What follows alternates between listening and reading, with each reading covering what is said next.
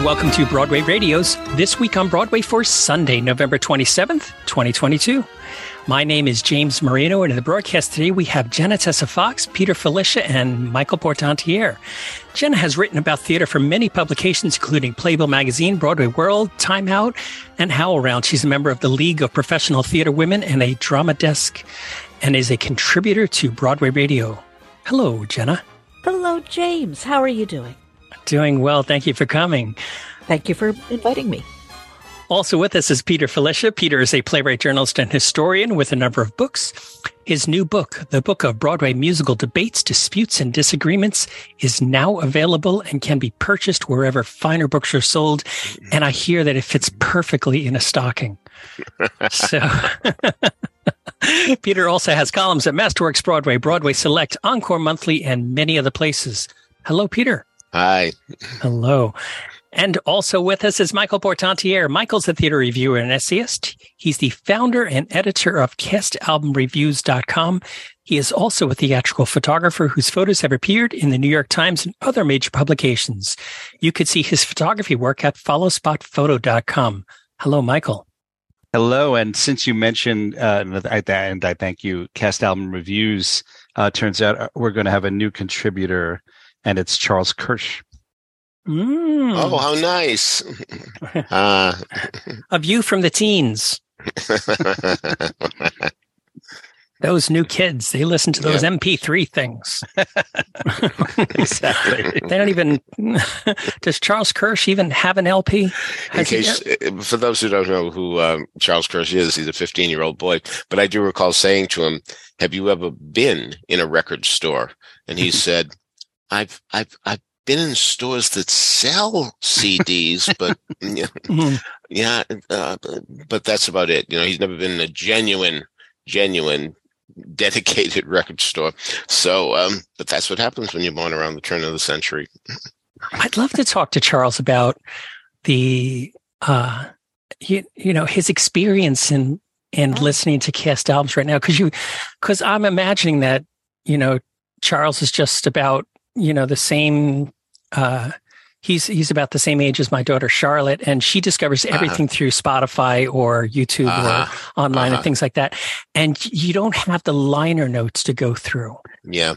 Well, I'll bring this up very quickly, and that is the fact that Ken Bloom's friend Ezio Peterson died, and Ezio's girlfriend said, "Please, just get all these CDs out of my house. I don't want them. I don't need any money. Just get them out of the house." So there they were, a great monolith in Ken's apartments, and I said, "Let's get the 10-year-old boy over here," because I knew him when he was 8. So anyway, he came in, and you can imagine, I mean, all of us, if we ever were faced at that age with all these hundreds of CDs, he came in, he gasped, and he grabbed one. He said to his mother, "Look, Mom, Ziegfeld Follies of 1936. Incredible. I mean? There's hope for the future yet. I love it. I do too. So anyway. He's an old soul. He is. Right. All right. So the three, you survived your Thanksgivings? Yes. Yeah. Yep. Got through that. Ain't bloodshed. Yeah. It's funny. I was just talking with somebody about that. That I've never really had family drama around Thanksgiving. It's always been pretty nice and uneventful.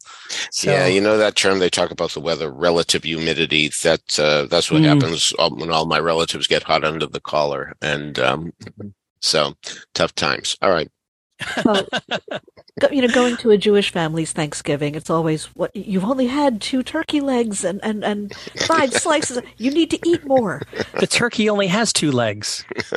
I think there was only 1 turkey at this table. My gosh, ma'am. Actually, one of my nieces gave thanks at the table for the fact that we don't have any of that family drama. Yeah. And I said, absolutely, I second that, because really some of the stories you hear, it just... Oh, yeah. Oh, God, yeah. I mean, how did Arthur Miller not write a Thanksgiving drama play? Yeah, good point. Yeah. Is there any Thanksgiving drama plays or musicals that There's you a can Thanksgiving play, play by that name. There's a movie. The Humans. I'm sorry, I totally cut you off. Oh, yeah, The Humans. That's right. Of course, yes. Excellent idea. Yes. Yeah. Peter, what were you going to say? Well, isn't there, is Home for the Holidays about Christmas or is it about Thanksgiving? The movie. I think it's Thanksgiving, if I remember correctly. I think so. Yeah, I think so too. And isn't there a line in Falsettos about ruining everybody's Thanksgiving by coming out? I think there's a line about that. I don't know that. I think so. There's some show that mentions that, the ruining everybody's Thanksgiving by announcing you're gay at the table. So, yeah, I do recall that as well. And how has a Charlie Brown's Thanksgiving not been converted to a musical? How is that?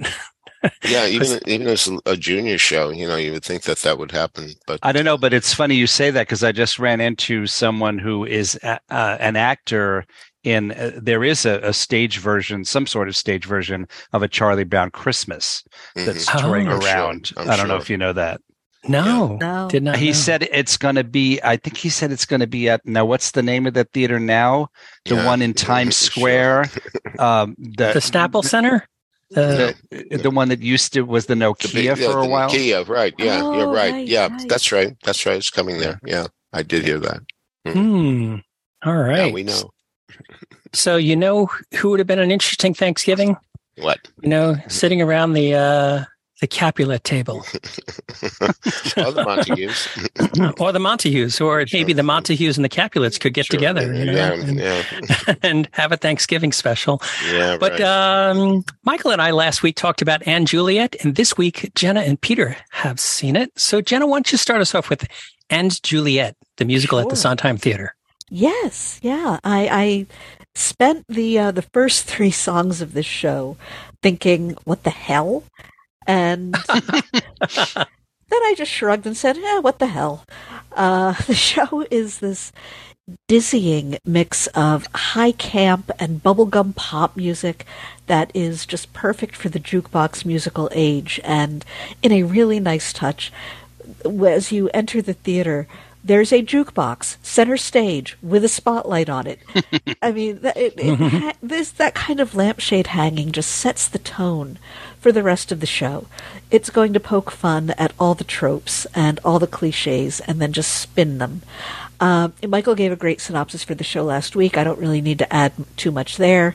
In case you missed that, the musical just imagines what would happen if Juliet did not kill herself over Romeo, but instead went out with some friends and her nurse and had some adventures. That would be amusing enough in its own right, but the framing device of the show adds another layer, with Anne Hathaway, debating William Shakespeare about the limited options that girls have in life and gender roles and choosing life over death and some surprisingly heady topics given the music. Like Michael, I am not the target audience for this show. I smiled when you said that last week, Michael, because I absolutely sympathize. I can't say I'm a fan of Max Martin's pop songs. They never really spoke to me. It's not my style of music. But the people who do enjoy these songs can get to experience them in a really different way than, say, Mamma Mia. In Mamma Mia, Dancing Queen is a fun number, whether it's, if the song is in a concert or if it's used to cheer Donna up. It doesn't change the song's emotional arc. Does Dancing Queen have an emotional arc? Whatever, point being. And Juliet's first moment turns I Want It That Way into an argument between Hathaway and Shakespeare. So it puts the song in a totally new light. I still can't say I like the song, but I like what David West Reed's book did with it. And I really agree with Michael that Reed's book can get thin in some places, but it really feels like a quibble. The show moves so quickly and with so much energy that if one moment isn't quite working, you'd shrug and say, what the hell? The cast is just uniformly excellent. I want to give all of them an extra shout out because I caught a matinee and I can generally tell when actors are saving some energy for the evening performance. And every one of them was giving it their all on the day I attended. So to anyone who was at the 8 o'clock curtain that night, I really hope the performers weren't too tired. but they did a beautiful job at the matinee. Lorna Courtney is just utterly winsome as Juliet. She sings the pop songs beautifully with plenty of emotions. Betsy Wolfenstark Sands are wonderful foils for one another as Anne and William, respectively. They balance humor and a lot of witty banter that feels like a 1940s screwball comedy or even a Shakespearean comedy like Much Ado, with some moments of surprising poignancy. Paulo Schott, Tony Award winner, Paulo Schott. He's done so much dramatic work on operatic stages and in South Pacific some years ago when he won his Tony Award. He gets to shine in this great comic turn, and he has a dance moment that just has to be seen to be believed. All the pictures I've seen of him in costumes for these grand operas, and never did I expect to see what I saw on the stage of the Sondheim Theater. Melanie LeBarry steals every moment she's on stage as Juliet's nurse Angelique, who alternates being the straight woman for some of the wild energy around her, and then being a comic foil in her own right. She is really terrific. Justin David Sullivan is a highlight as Juliet's non-binary friend May. May could be a one-joke character, but get some of the show's more powerful material. And I can't make any informed opinions about the representation of non-binary characters in musicals, but at least to this cis woman, I thought the creative team and Sullivan did really lovely work to make May as funny and as compelling as Juliet herself. So big cheers to Sullivan for that. Luke Shepard's direction and Jennifer Weber's choreography do an awful lot to keep the pace moving and keep the energy up. Both fit the pop music really well, and I hope Weber is remembered come award time. Sutra Gilmore's scenic design, Paloma Young's costumes, Howard Huston's lights also work very nicely to blend Renaissance England with modern tastes and modern sensibilities. When the lines get blurred, it's all in the best possible ways. I'm not going to say And Juliet is great art. For all its analyses of gender roles and empowerment, for the most part, it's about as deep as a puddle. But I was absolutely entertained. I was happily entertained. And, if I get a chance to go back, I will take it. I will grin all the way throughout, because what the hell? I've had a lot of fun in puddles. Puddles can be fun. Splash around in them. Exactly. Yeah. Peter, did you get wet in this puddle? I imagine you're going to think I'm all wet. But all right, the crux of it came to me when they're all going to a disco, and more on that later. They're all going to a disco, and they're carded. And everybody establishes that she is over 18 and can get in. And at that moment, Juliet says, I'm 14. Yes, Juliet has been established as 14 by William Shakespeare. But just as Casey Likes and Almost Famous does not convince me that he's 15, this Lorna Courtney does not convince me that she's 14. She doesn't try to be 14. I remember Time Magazine saying about Anne Margaret and Bye Bye Birdie, she doesn't try to be when you're going 15, going on 16, whatever those lines are. So that's, to me, a big problem, because I would have liked to have seen a kid around 14 playing this part. I think that would have explained a great deal, because I don't understand why Juliet isn't thrilled beyond belief when Romeo shows up alive. Didn't they love each other? I mean, well, on the other hand, a 14-year-old, one could assume puppy love. And that I can understand why she would suddenly be moving on, the way kids move on like crazy as they go through boyfriends and girlfriends at that age. That would have worked for me so much better. So I really would have loved to set Andrea McArdle in her prime doing this show. That would have really, I know that's impossible by terms of the fact that Andrea is not a kid anymore, but I think you know what I mean, that I would like to see somebody who usually plays Annie or Liesel playing this part, and not somebody who's substantially older and substantially more mature. I don't understand why she's so upset to see him and why she wants to dump him, but I would if it were a 14-year-old. Okay. Longtime listeners know that I hate anachronisms, and there are plenty in here. Why are they going to a disco where a guy's got a record player and he's putting on a record while right above it says Paris 1595? So the jukebox, I mean, so that doesn't work for me either. I have to say, I always hate at a jukebox musical when songs are shoehorned in and the audience reacts with giggles. Now, I will admit that sometimes the giggles are affectionate, saying, oh, this is where they put that song. But I also do believe that it's also a case of, oh, yeah, musicals are so stupid. This is where they're going to put that in. They think that it really fits. And otherwise, I'm not criticizing Laura Courtney's performance. I'm criticizing the fact that she's not 14. Betsy Wolfe, phenomenal. Yes, indeed. Everybody's very good indeed. And beautifully produced, wonderfully produced, slickly directed, terrific in that situation. But I do believe that this would have been a much more interesting show if we had had kids playing Romeo and Juliet. That would have really interested me. Well, you'll have that in about 5 years when they start doing it in high schools. Yes, indeed. Yes, it may be more than 5 years, Michael. Who knows? I mean, it could be. These days 5 years is not a long run, right? And certainly the audience likes it immeasurably, and so have most of the critics. So I wouldn't be surprised if it's there for 5 years. And I don't know how Mr. Sondheim would feel about this show in his theater, but that's another story. Could I interject here? Go ahead. Sure. When they have that moment of carding everyone, and Juliet is revealed to be 13, as she is in Shakespeare's text, she has not seen the turn of 14 years. Lord Capulet says they hang a lampshade on it that she's older, and Anne Hathaway freaks out that, oh my God, she's a child, and says, okay, never mind, we're going to make everyone in their 20s. We're all in our 20s now. And so, I mean, they again, hanging a lampshade on it, they age her up so that she doesn't have to be a child. And I agree, the impetuousness of youth, drives the original play.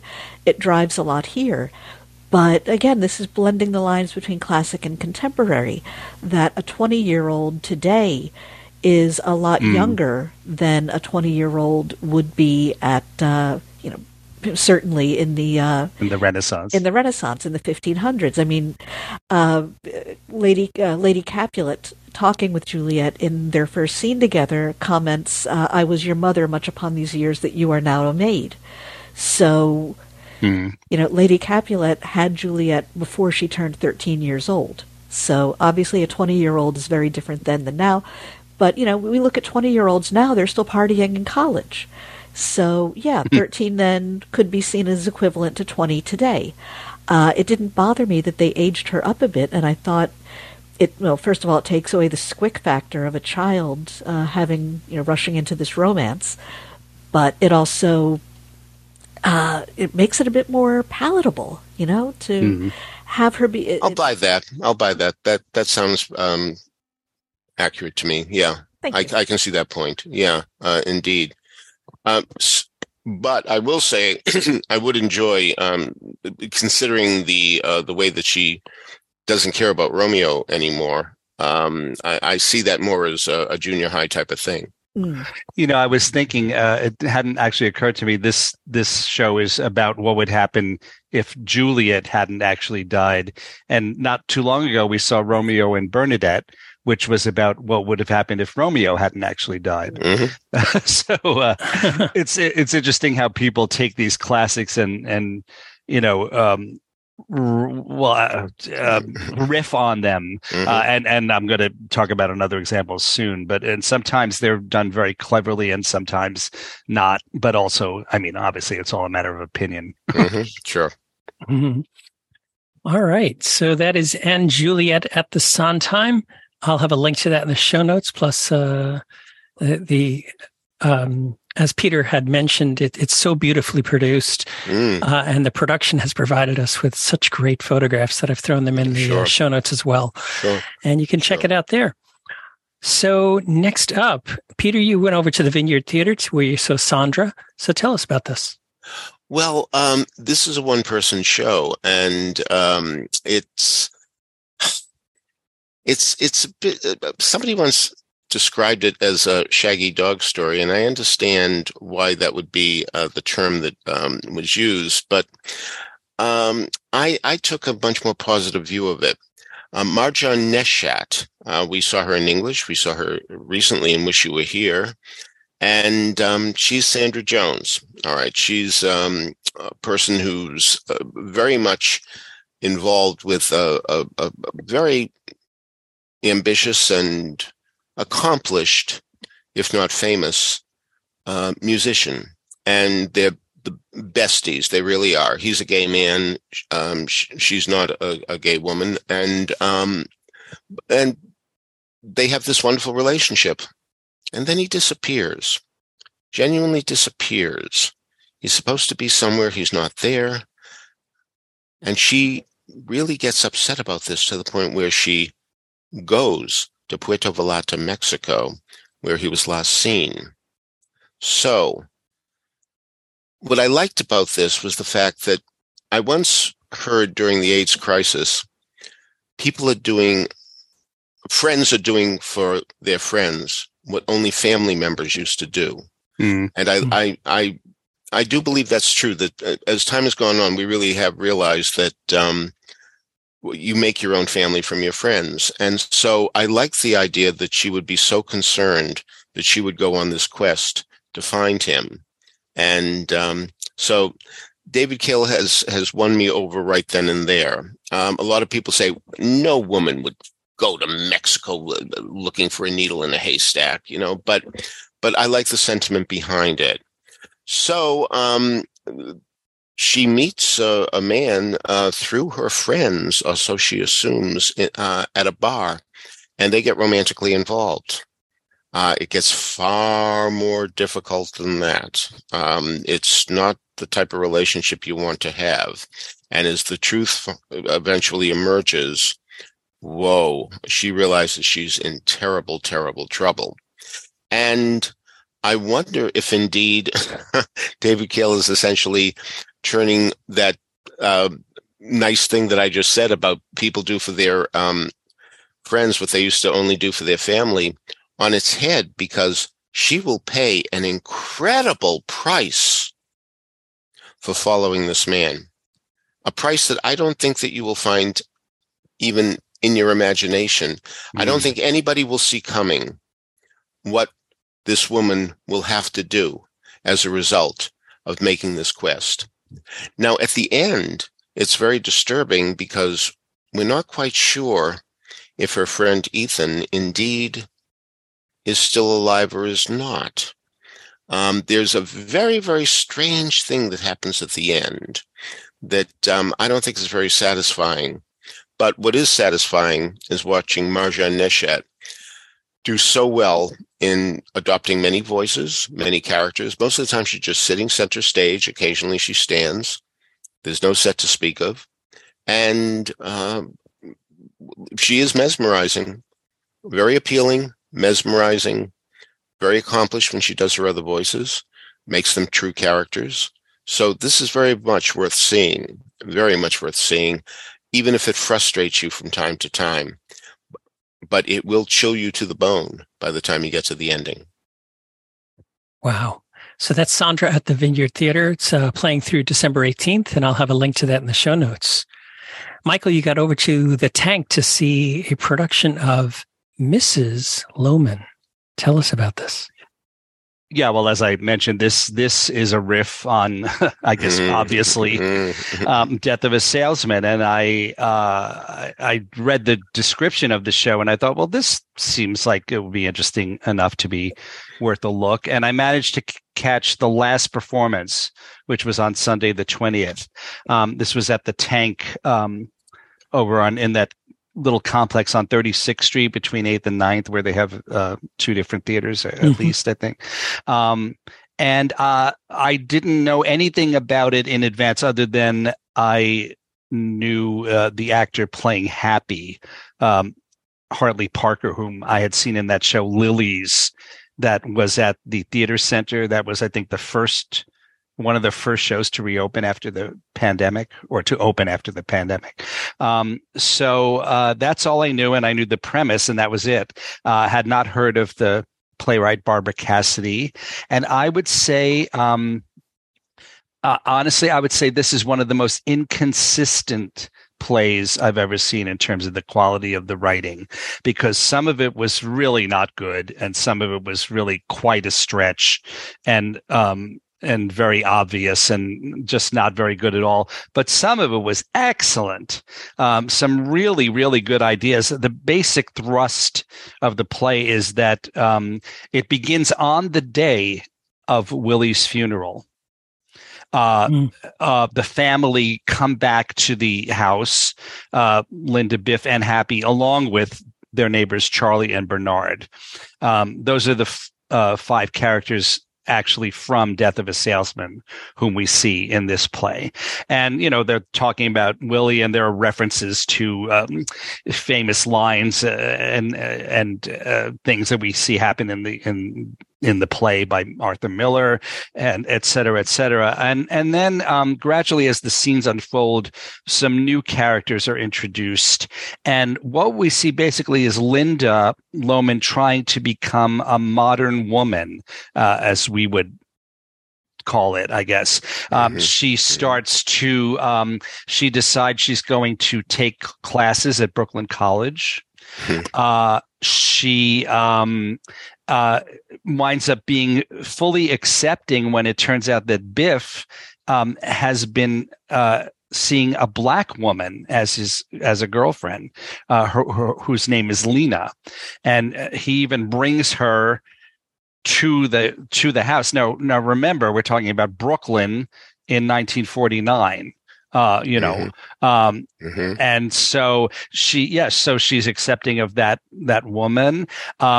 Then in one of the less effective sections, I thought, it turns out that Linda seems to be open to having a lesbian relationship with a neighbor. And and then also, and that same woman introduces Linda to marijuana, and so we think she might start experimenting with drugs, at least at that level. So I really like the idea that that's something that would happen to Linda. I mean, we see her in the actual play by Miller. It seems to me a lot of the scenes in that play, when it's just Willie and Linda, you can see the affection between them, but sometimes when other people are around, he treats her like a dish rag. And so that's always one of the most moving aspects of Death of a Salesman. So it's nice to think that she might, become a modern woman, embracing education and all of these other things as we move towards the 60s. So I really, really like that. I just thought, frankly, I thought there was too much of it. I didn't think we need the lesbianism plus the drug use, plus the classes at Brooklyn College, plus the black girlfriend. Any maybe one or two of those would have been interesting enough. So that's my main comment on it. It's interesting. A lot of really interesting things happen. I suppose this is a spoiler, but I don't know when when you'll have the opportunity to see this play again. But Happy winds up trying to sexually assault Biff's black girlfriend, and I think if you look at it, if you look at the things that happen in Death of a Salesman, it's quite reasonable to think that he might do something like that. So it was a very smart play in many ways. I just thought that the author maybe tried to do a little too much, but fortunately, this was all helped by really, really excellent acting. Monique Vukovic who was one of the equity members of the company, was really just superb as Linda. She is quite a small woman with almost like a little bit of a baby-ish kind of a voice, like a higher pitched voice. And I don't know if I've ever seen Linda in Death of a Salesman played that way, but that worked really well. And then this guy named Matt McGlade as Biff, and the aforementioned Hartley Parker as Happy. They were both excellent, and I think it seemed like everyone obviously did their research in reading and rereading and rereading the original play in informing their characters in this play. The woman who played Lena was really superb, Ara Celia Butler, and then the fellows who played the actors who played Charlie and Bernard. Charlie was Jerry Feria and Bernard was Joe Grigori. They were so good that I regretted the fact that they weren't actually in this play too much. They were only at the beginning and then they showed up a little bit later, but I wish they had more to do in it. So I really was glad that I saw it. I mean, to me, people are going to laugh, but to me, this play was more effective than Clybourne Park, which is a sort of a comparison in terms of being a riff on a famous play. As I say, I just got in under the wire because it was the final performance, so I was glad that I got to see it, and it'll be interesting to me to see if this play has a future. It's been done elsewhere already, so I want to see if anything happens to it in future. I'm sorry I missed it. Now that you're talking about it, everything you're saying sounds very valid to me, including the pouring it on of too many incidents. But boy, I have seen so many widows, including my mother, who learn to dance and drink and smoke a cigarette. I mean, that's when they really come alive, when they're liberated from their husbands. So that sounds like a great idea for a play. Absolutely. We're suddenly remembering my grandmother's great eulogy for my grandfather was, "My life began the day he died." That's right. That's right. It really is true. All right. So as Michael said, that was already closed at the Tank through November 20th, but there are productions that happen here and there. So stay tuned for that. So we'll let you know if it comes back to our area, if any one of us see it. So Jenna, you got over to the Vivian Beaumont to see Mike Birbiglia, the old man in the pool. Yes. So tell us what you thought of this. Well, I've become a big fan of Mike Birbiglia's monologues over the years. Is it pronounced Birbiglia? Yes, Birbiglia. Yeah, it is. Okay, I wasn't sure if I was mispronouncing it. You'd think after all these years I'd know how to pronounce his name, and yet, I've really become a fan of his work over the years, going back to Sleepwalk with Me. The witty way he examines his very unique medical issues and how they affect his life make the horrifying seem not just bearable, but relatable. The last time Birbiglia had a monologue on Broadway, he was talking about impending and new fatherhood and the fears of being responsible for another human's life when maintaining your own life is such a challenge. So the old man in the pool picks up where the new one left off, with Birbiglia now the father of a young child and still dealing with a laundry list of health issues with a very wry sense of humor as one of his biggest medicines, it would seem. And the recreated conversations he has with his doctors are agonizingly funny in how goddamn believable they are. I kept thinking, this can't be true, right? He's exaggerating. I'm not actually sure if he's exaggerating. Oh, God. As he tries to get his health under control so that he can be there for his daughter, he muses on mortality and family and growing older. Birbiglia's in his 40s now, and it really feels like the stakes have just gotten so much higher for him and for his family. But with his quiet, frequently monotone delivery, even the more profound moments are softened with this dry, acerbic humor. And I think a lot of the laughter in the room could be laughter of recognition. It's scary times. I was thinking about how much has changed between the new one and between the old man and the pool.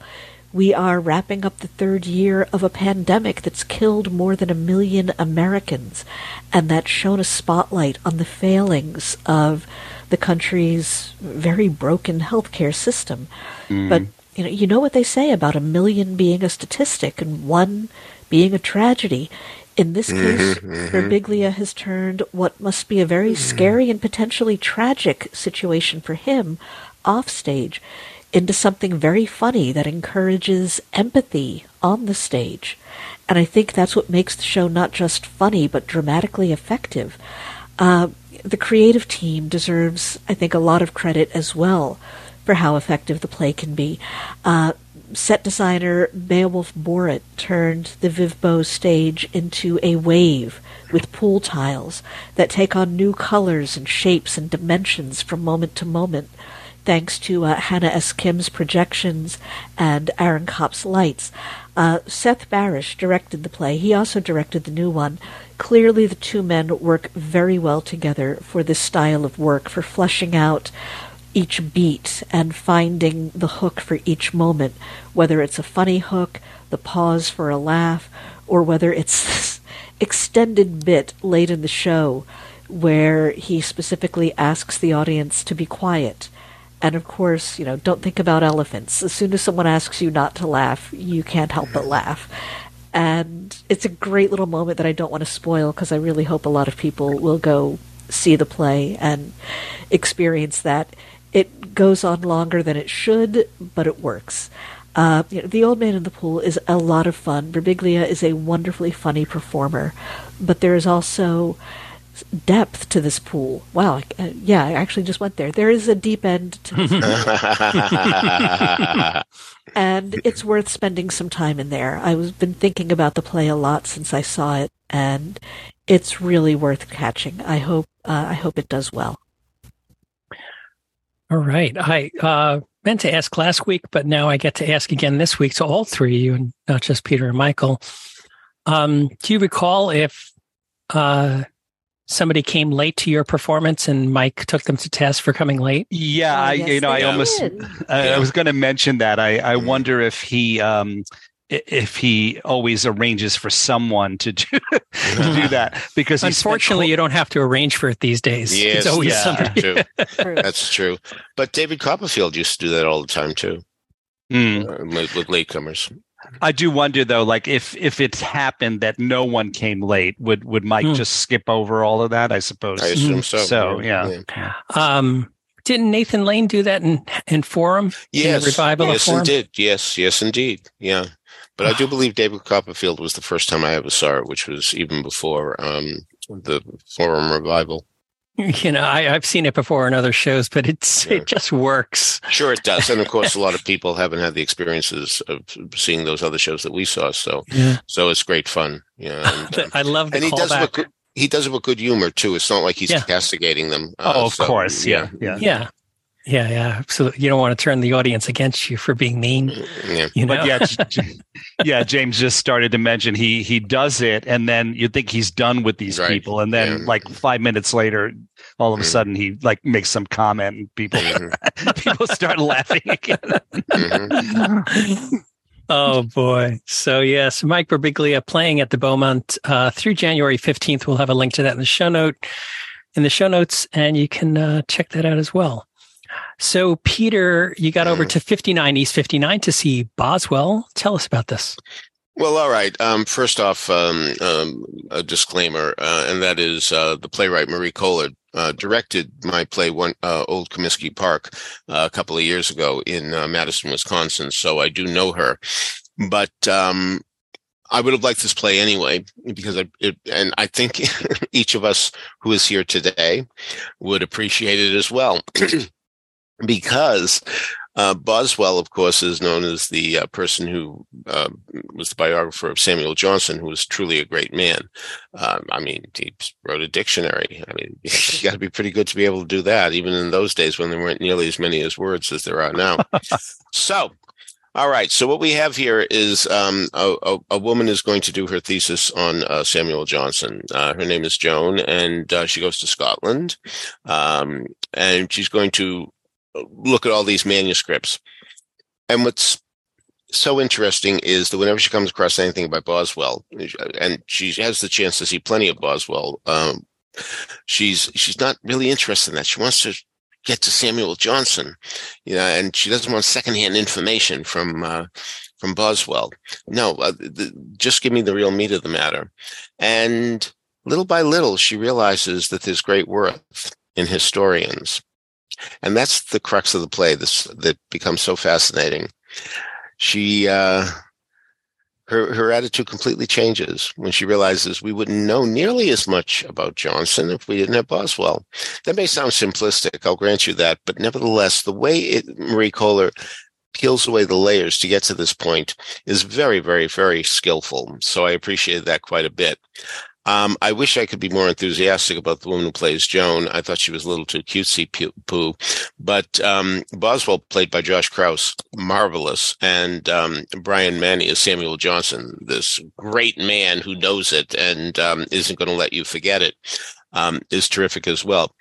Unlike the Mrs. Lohman, this one's still running. You have till December 4th to see it. Granted, that's not that much time, but nevertheless, you can go see it at 59 East 59th. This is at one of their small theaters upstairs. If you've never been there, there's a main stage, but there are also a couple of smaller theaters upstairs. I doubt there's seats any more than 50, 60 people, so it may not be that easy to get into. But it is worth seeing. There's a marvelous set with one flaw. I think it's a flaw. But I hate when people use Reader's Digest condensed books as part of the set, especially when we're supposed to, this is supposed to be a place where there are all these ancient manuscripts. And so I think that was there in the set. I can't be sure, but I think I'm right about that. And so take that book off, will you please? Because otherwise it really looks like this marvelous, marvelous cave of books from way back when. And I don't want that spoiled. The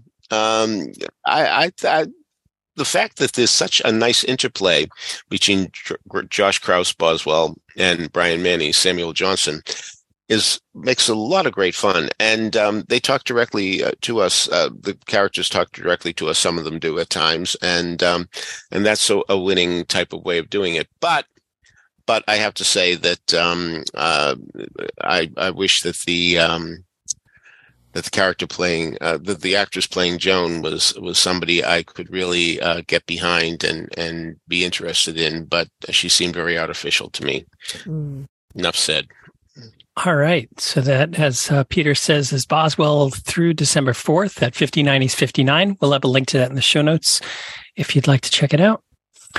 So in the news this week, we just heard the sad news that Irene Cara had passed away, and I didn't realize that she had such deep roots in the Broadway community until I started seeing friends posting on social media all different stories about her.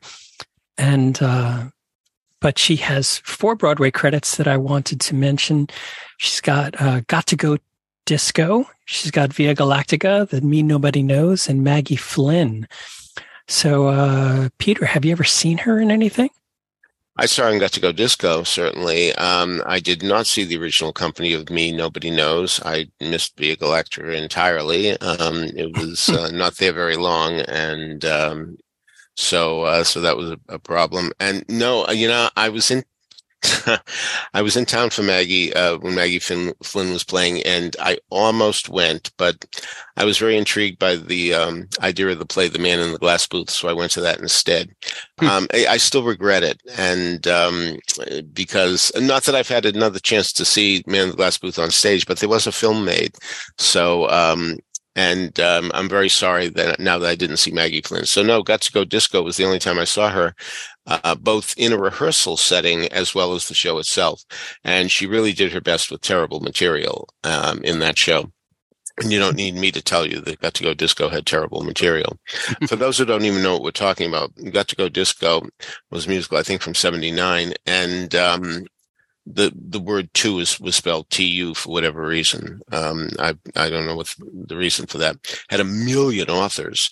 So many people. I don't mean in the sense of show doctors. I don't mean that at all.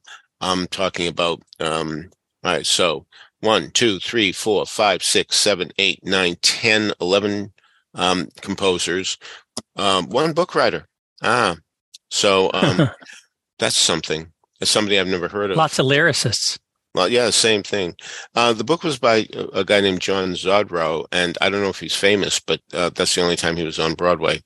So, and this was a show that postponed previews and openings many, many, many times. And in fact, for a while, it was going to open on my birthday, and I was very glad it never did. So anyway, I wouldn't want to be tarred by that brush. So, but Irene Cara really did. You'd really think, much the way Walter Kerr said about Judy Holliday in Hot Spot, a musical that didn't last long back in 1963. He said, she works so hard. She does this, she does that. I don't know if any of us have the heart to tell her it isn't any good. Oh. And that's really what Got to Go Disco was. But you really had to appreciate her giving her all. So that's how I'll remember Irene Cara, and of course from the Fame film. I've never heard of Via Galactica, so I took a look at it. It was at the Uris on November 28th, 1972 to December 2nd, 1972, just 4 or 5 days. And the setting was in the year 2972, so 1,000 years into the future.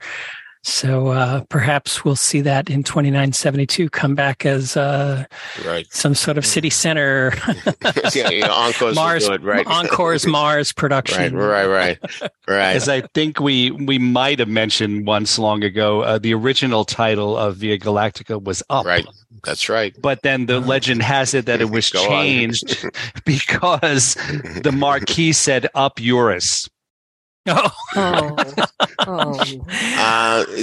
other factor was that this was the first show at that theater. And in fact, I always forget if it's Clive Barnes or Walter Kerr, but one of them started his review by saying, well, there's always the theater. So because it was a brand new place. So James Dybus was in it, and he has some home movies of the show, which he invited me to see one night. And it was very famous for having a lot of ping pong balls. Is that what it was? Something like that. Oh, trampolines too. People were on trampolines to suggest that they were weightless, that type of thing. And as everybody said, all it looked like was people jumping on trampolines. It didn't look like they were weightless at all. There was also a guy who stayed in a box. He never got out of a box. I forget what the reason was for that. But but I'll tell you, once again, Galt McDermott, composer, the music is good. RCA was going to make a cast album and of course never did, but Galt McDermott did his own album, but not in the way that he did Dude, where he actually had singers. This was just instrumental music. But again, what a gift that guy had for music. He really could have been one of the great ones if he had worked with the right collaborators. And yes. And frankly, as I said before, anytime I have an interview, he really gave the idea that it's my way or the highway.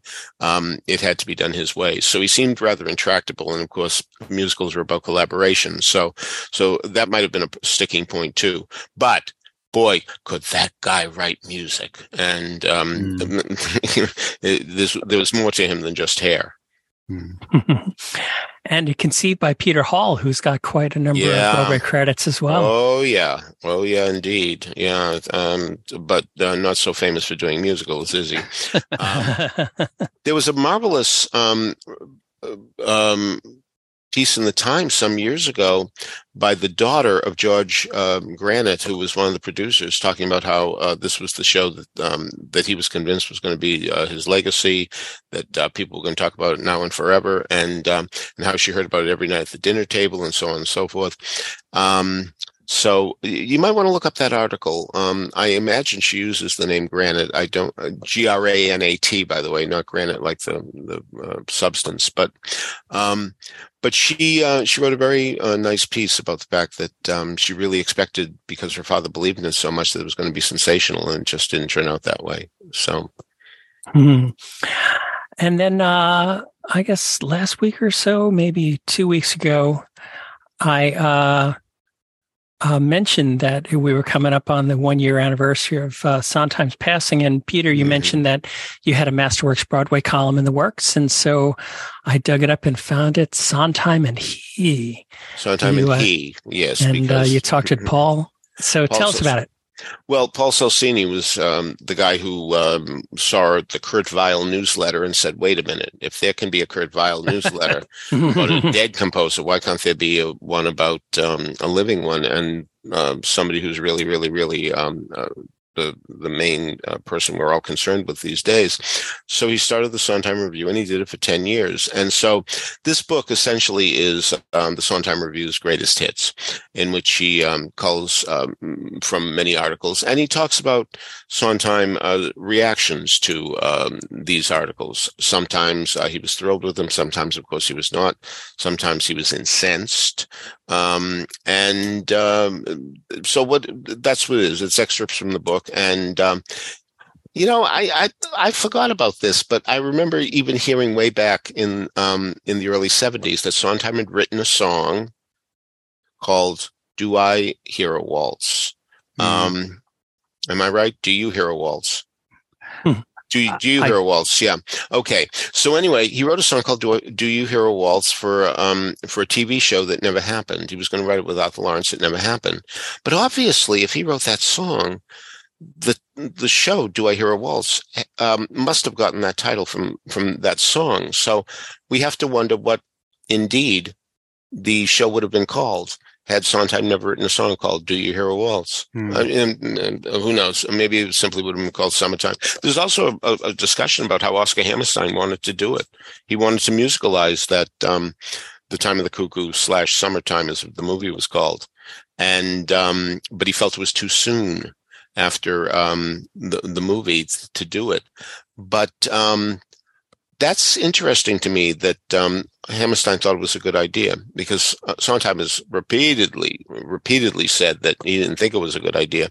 And but the fact that Hammerstein thought it was may have been a contributing factor to his saying, "Oh, what the hell, let's do it." May. While we're at it, what the hell is up with the title "The Time of the Cuckoo"? I know. Is there any, I don't know the play that well, is there any reference that would indicate what that's supposed to mean? I was out of town when the Lincoln Center revival happened about maybe 20 years ago now. I don't know. But I don't know. The book is on my shelf. You have motivated me to read it. And maybe by this time next week, I'll have an answer. Though, frankly, I'm engrossed with Rupert Holmes' new book. So we'll see, and engrossed with unpacking boxes, but that's another story. So, but I know exactly where the Time of the Cuckoo is. I've already taken out of a box, so maybe by this time next week I'll have an answer for you. And for that matter, you might hear from people who do know. I wouldn't be surprised if somebody like Rob Johnson is already texting away, telling you what it is. I hope so. Yeah, me too. All right. So that column for Sondheim and He is linked in the show notes if you'd like to get over and take a look at that at Masterworks Broadway. Finally, for this morning, we want to wish a very happy birthday to our own Robbie Rozelle. Happy birthday, Robbie. I think he's 26 now. Yeah, that must be it. Yeah, just about that. Yeah. Happy birthday, Bobby. Happy birthday. Indeed. Great guy. Robbie. And for his birthday, he sent me a bunch of CDs. Is that right? Is that how that works? So happy birthday, Robbie. Yes, indeed. It's our birthday, but you get the present, as the stores always say. Yeah. With that wraps it up for this morning. Before we get on to trivia and the musical moment, I want to remind everybody that you can subscribe to these broadcasts by going to the front page of BroadwayRadio.com. There's a subscribe link. That way, each and every time we have a new episode of This Week on Broadway, it'll be automatically downloaded to Apple Podcasts for you. Of course, you don't have to listen to us in Apple Podcasts. You can listen to many ways: Spotify, iHeartRadio, TuneIn, Stitcher, Google Play, anywhere that you can listen to finer podcasts, you'll find Broadway Radio's offerings. Contact information for Jenna, for Peter, for Michael, and for me can be found in the show notes at BroadwayRadio.com, as well as links to some of the things we've talked about today and those great production photos that they've sent along to us. So, Peter, do we have an answer for last week's trivia? What character in the Tony-winning musical made a financial estimate for the year 1959 before another character in the same show did one for 1964 and another one for 1974? Well, Prez in the 1954 musical The Pajama Game estimated what he could buy in 5 years if he were given a 7.5% raise. Babe Williams quickly followed with her 10 and 20-year estimates. Steve Bell was the first to get it, followed by Josh Israel, Mike Meany, J. Aubrey Jones, Jack Leshner, whom I failed to acknowledge. He got the court jester one the week before. My apologies, Jack. You really deserve better. I am sorry. Jeff Valanga, Brigadude, Deb Popple, Ingrid Gammerman, Cameron Weston, Robert Lobiondo, and bringing up the rear, finishing dead last in 12th place. Oh, how the mighty have fallen. Tony Janicki. Oh, well, let's see if he can do better this week. In this play's Boston tryout, it had a different title than the one it acquired before it was a smash hit on Broadway and a Pulitzer Prize winner. At first, it was named for what this character was. In the end, the play simply used the character's name as its title. What was the original title? What was the eventual one? Okay, if you have an answer for that, email us at trivia@broadwayradio.com. We'll let you know if you're on the right track. So, Michael, what do we have in this week's musical moment? Well, our music this week is from the new Broadway cast recording of Funny Girl, which is not available in physical form yet, but you can get it just about every other way, including you can listen to the entire thing on YouTube if you don't mind commercials. So that's what I did. And it's I think it's a really great album. There's been much discussion of the fact that that this album stars Leah Michele rather than Beanie Feldstein, and people have been saying, of course, we know there have been cases of replacement cast members being recorded on cast albums in a few cases. Two of the most famous being the Pearl Bailey "Hello Dolly" and the Vanessa Williams "Kiss of the Spider Woman." But there was discussion as to whether is this the first time when a replacement has been recorded, but the original star has not. And the only two I could think of were, very unusual circumstances, and I'm sure probably Peter can immediately name them. No, I can't. Wow. Well, again, very unusual circumstances. 1776. And even then, I mean, he's Roy Poole was not a replacement. Roy Poole, is that right? No. No, I'm sorry. Rex Everhart. Yeah. Rex Everhart was not a replacement for Howard Da Silva. He was the understudy. Right. And he recorded it because Howard Da Silva had a heart attack right around the time of the opening. And then the other example is the very sad one of Grand Hotel. The album was made long after the show opened. And David Carroll actually died during the recording session. So Brent Barrett was brought in. And then I think maybe someone else named another obscure example that I don't know about. But anyway, let's just say it's very, very, very unusual for a cast recording to be made, not with the original cast, but with a replacement. I have to say, I think it sounds really good. Some people have said that they didn't think it sounded like the orchestra of the theater has been beefed up at all for the recording. I have to disagree. I think the orchestra sounds really good on the album, whereas it did not in the theater. So I don't know if they did it by actually adding musicians, or I suppose now they can double. Yeah. Although I wonder if the musicians union allows that. Anyway, to me, it sounded much better. The orchestra sounded much better. And Leah Michele, whatever you think about her reported behavior in the past, I think she sings it really, really, really well. And only occasionally do I feel like she's like going out of her way to ape Streisand's inflections on certain lines. For the most part, she avoids that. And I give her big props for that, because I think that must have been difficult for her to avoid that, since she's gone on record as, as loving that performance and having it stamped into her brain from the, I guess more from the movie, than from the original cast recording. So anyway, and then you also get Tova Feldsha, on this album, which is fun. Interesting though that she sounds really good, but sounds like they really had to bring the keys way, way down for her. Her voice seems to have lowered significantly over the decades, which is fine, but I think they had to do some reorchestration of this from when Jane Lynch did the part. I could be wrong about that, but that's how it sounds to me. I would say this album is much more enjoyable than I ever thought it would be, and I really I think it's a worthy addition, to the discography. So our opening music is the beginning of the overture. So you can hear for yourself if you think the orchestra sounds as good as I think it does. And the closer is People, as sung by Leah Michelle, very, very beautifully, in my opinion. Adam Feldman went back and re-reviewed Funny Girl and gave it a very good review. I wonder if there's going to be a push back for the reviewers to come back and review Leah Michelle, or if, especially in the cold winter months when they want to sell more tickets, and if they'll show up on the Tony Awards and do a number on the Tonys. So we'll have to wait to see what happens there.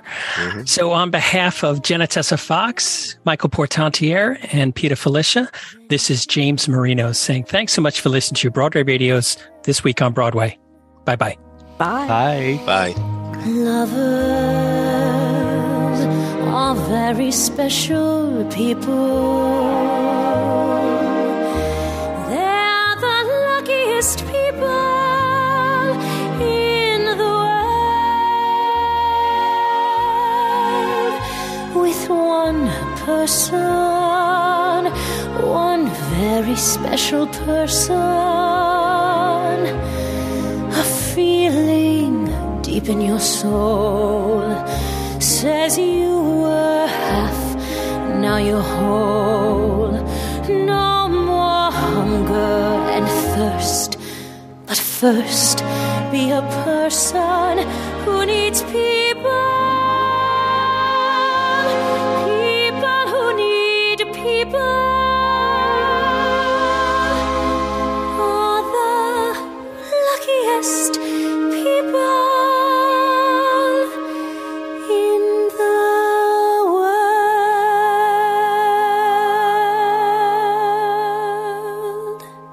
A feeling deep in your soul says you were half, now you're whole. No more hunger and thirst, but first be a person who needs people.